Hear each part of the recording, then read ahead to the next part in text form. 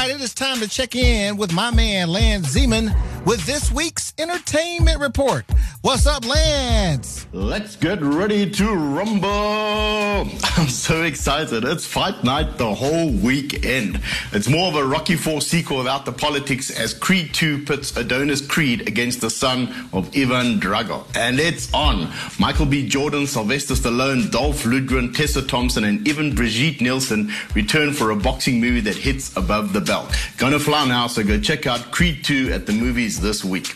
And 224 million is a big number, and that is just how many views the teaser trailer of the remake of The Lion King has racked up in just 24 hours. Hit the web if you haven't seen it yet. It looks like a shot-for-shot reimagining of the 1994 classic, and Lebo M's classic intro to The Circle of Life combined with James Earl Jones's voiceover in the trailer. It's just the stuff that gives you goosebumps. The picture will be out next year.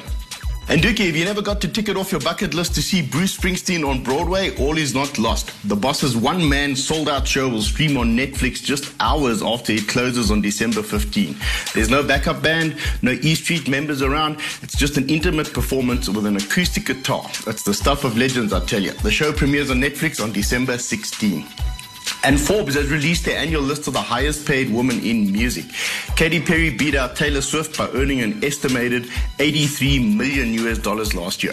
Beyonce, Pink, Lady Gaga rounded up the top 5. But times are changing, Dookie. Most of Katy's earnings came from touring and her judging duties on American Idol, as opposed to the traditional avenue of album sales, which seems to be dwindling as listeners tune to other platforms for their music.